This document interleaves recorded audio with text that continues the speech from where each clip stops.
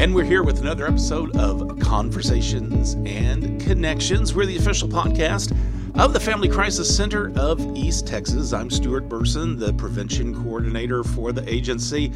And today we have Catherine Johnson with us. She's part of the Family Crisis Center staff. She is our Special Projects and Compliance Director. Catherine, that's a big title. It is. Well, thanks. This has been a long time planning, just because, and of course, we kind of joke about it, but you are a very busy person. And when I was looking at my show notes when I first asked you to do the podcast and I typed them up, it was like back in June, I think. Yeah. So just like everybody else at the agency, I mean, we're a nonprofit, and so we wear many different hats. Yeah. And then there were some other reasons that I was out and things like that. So, but yeah, it does. It does get pretty busy sometimes. Well, I finally decided I'm not going to pester her anymore about it. When she gets ready to do it, she'll do it. And you actually said, "Hey, let's do the podcast." So I appreciate it. Well, first of all, and I guess if you could just kind of sum it up, what exactly does the Special Projects and Compliance Director do here? Well, I'll just kind of break it down. So starting with the compliance part of it, what I do is we have basically our database that is the culmination of all the work that everyone does. Everyone from presentations and things like that you do actually to our staff working directly with clients. And so all of that information has to be put into our database, and we have to maintain those files for multiple different reasons. But mainly our database we use to pull that information to in turn share with our community to let them know, where we're at in our community, how we're providing those services. And then also it goes to all of our grants. So whenever our grants request certain things, then we have to provide that information to show them that we're doing what we're supposed to be doing. And, I don't know how many people really, I guess, realize it. We say all the time, a lot of our funding is grants, and it's more to a grant than, okay, we're going to give you some money, you do what you do. A lot of these the grantors want to know how we're utilizing the money they give us. Sure, absolutely. And so that's how we do that. We're able to turn over those reports to them, and not just the grants, but we're able to share that information just like we do during Domestic Violence Awareness Month, which we're in right now. So some of the information that we share, we can specifically pull information about our different areas of service, and we can show them, like this is the number of people that we served in this community during this time. And so we use it for a lot of different things. Sure. But then the special projects piece of it is kind of something that Heather Carty, our old ED, she came up with to kind of culminate all of the things that I do that's kind of extra. So if a special project or something comes up or a special need comes up, then that's where that comes in. So other things that I do also include our MOUs, or Memorandums of Understanding, with other agencies. Just basically saying, hey, we're this agency, we're going to do this, and you guys are going to do this. And so kind of maintaining those things. But then basically anything else that comes up as well, which one of those things is I'm also involved in BIP. And so even though it doesn't fall in that big title, I'm also the BIP director. So that kind of came in as a special project as well. Yeah. And do cultural diversity trainings and different trainings like that with all the staff. So kind of any of those extra things that I can pick up, that I try to do those as well. And that's some of the things I want to talk to you about. I want to kind of go back a little bit to you being the director of the BIP program. Now, Will has been on the podcast before. Of course, Will kind of helps facilitate the BIP groups. Of course, BIP is Battering Intervention and Prevention Program. And this is for the perpetrators, yes, right? So we have a program for that. And I guess one of the things and the BIP program is all men. And that's one of the interesting things I was wanting to get your insight on, is a program for men who have either, I guess most of them are or kind of required by the court system to attend BIP because they've been there's been some type of violence seen as a perpetrator, women. let's say, violence against women. And you're a woman in charge of the program. How do men react? Because you go to some of the BIP facilitations and in the programs. What is their reaction when this is going on in their lives and they go to this group and there's a woman kind of directing the discussion? Yeah.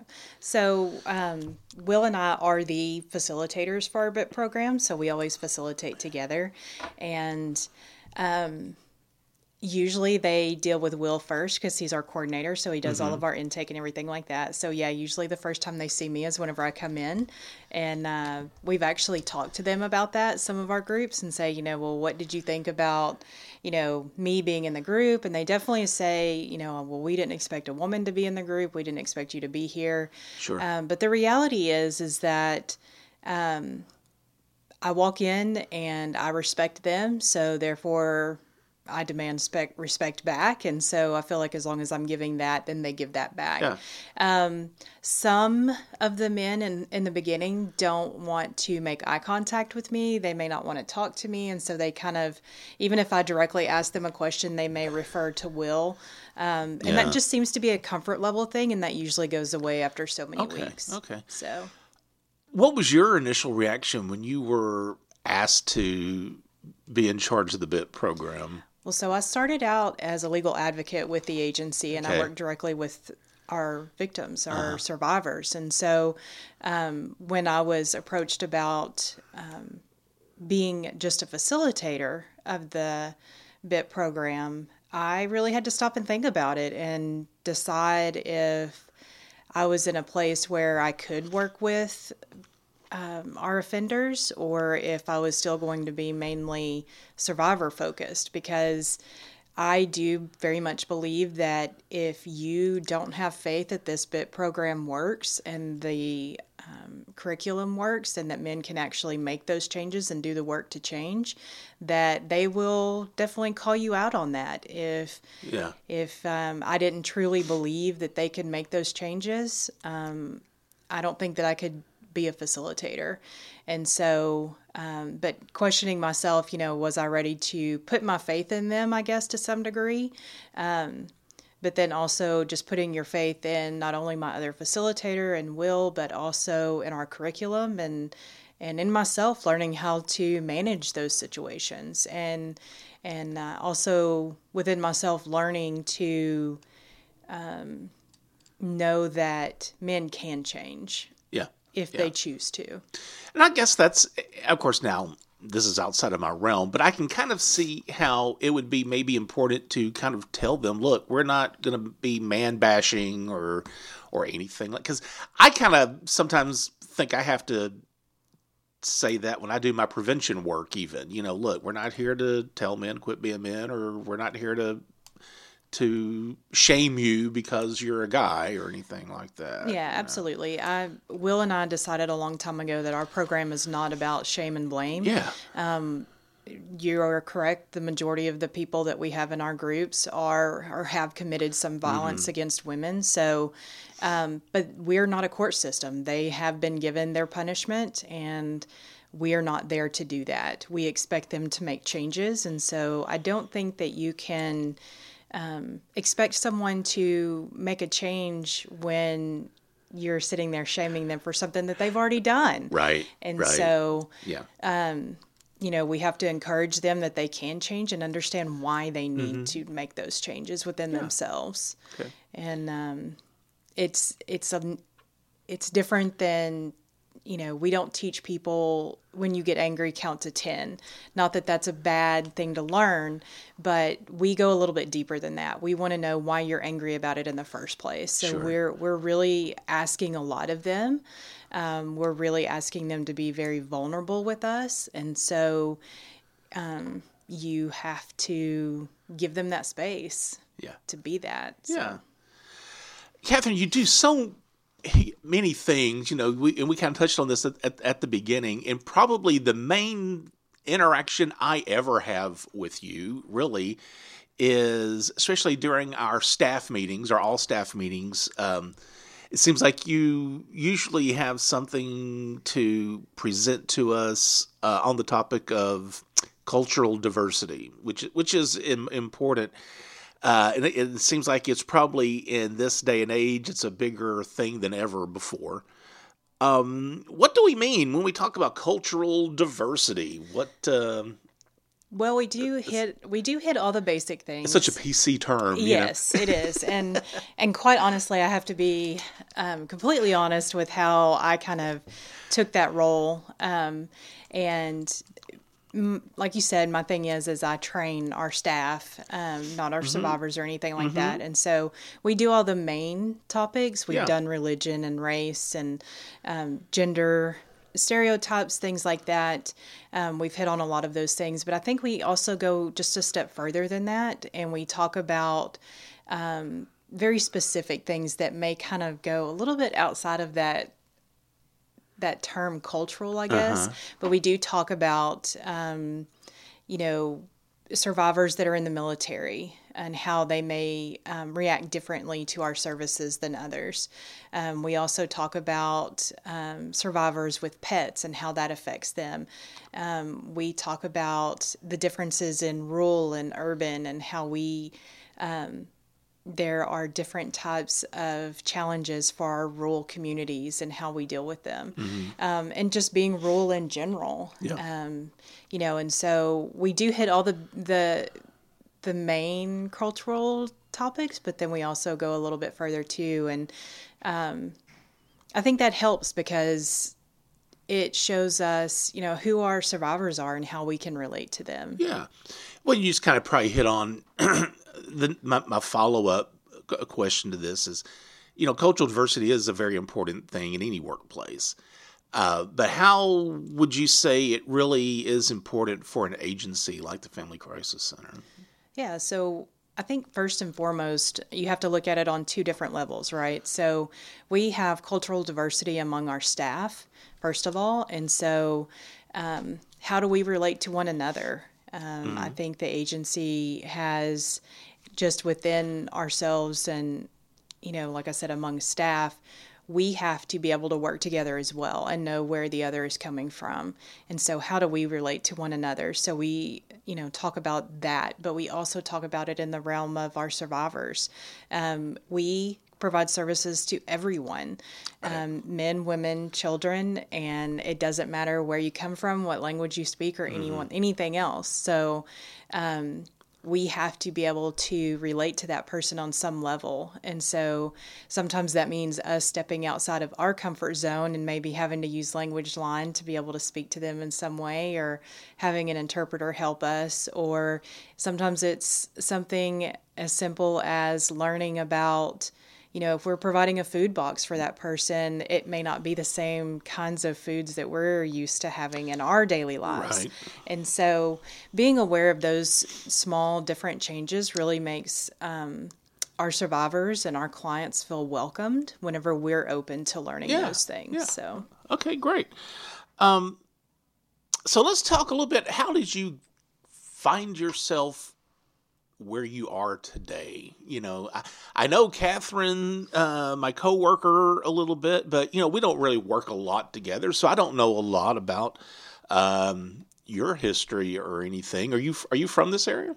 Yes, so born and raised in Nacogdoches County. Okay. And moved away for a little bit after college to Austin and stayed there for several years and came back. And it's really interesting that I can remember being in my 20s and driving by the women's shelter in Nacogdoches when we actually had an office there and thinking, man, I would really like to work for the women's shelter. But my second thought after that was, I really need to grow up and learn some more about myself before I do that. And then I actually knew Glenna Harkness and worked with her in the past at a nonprofit.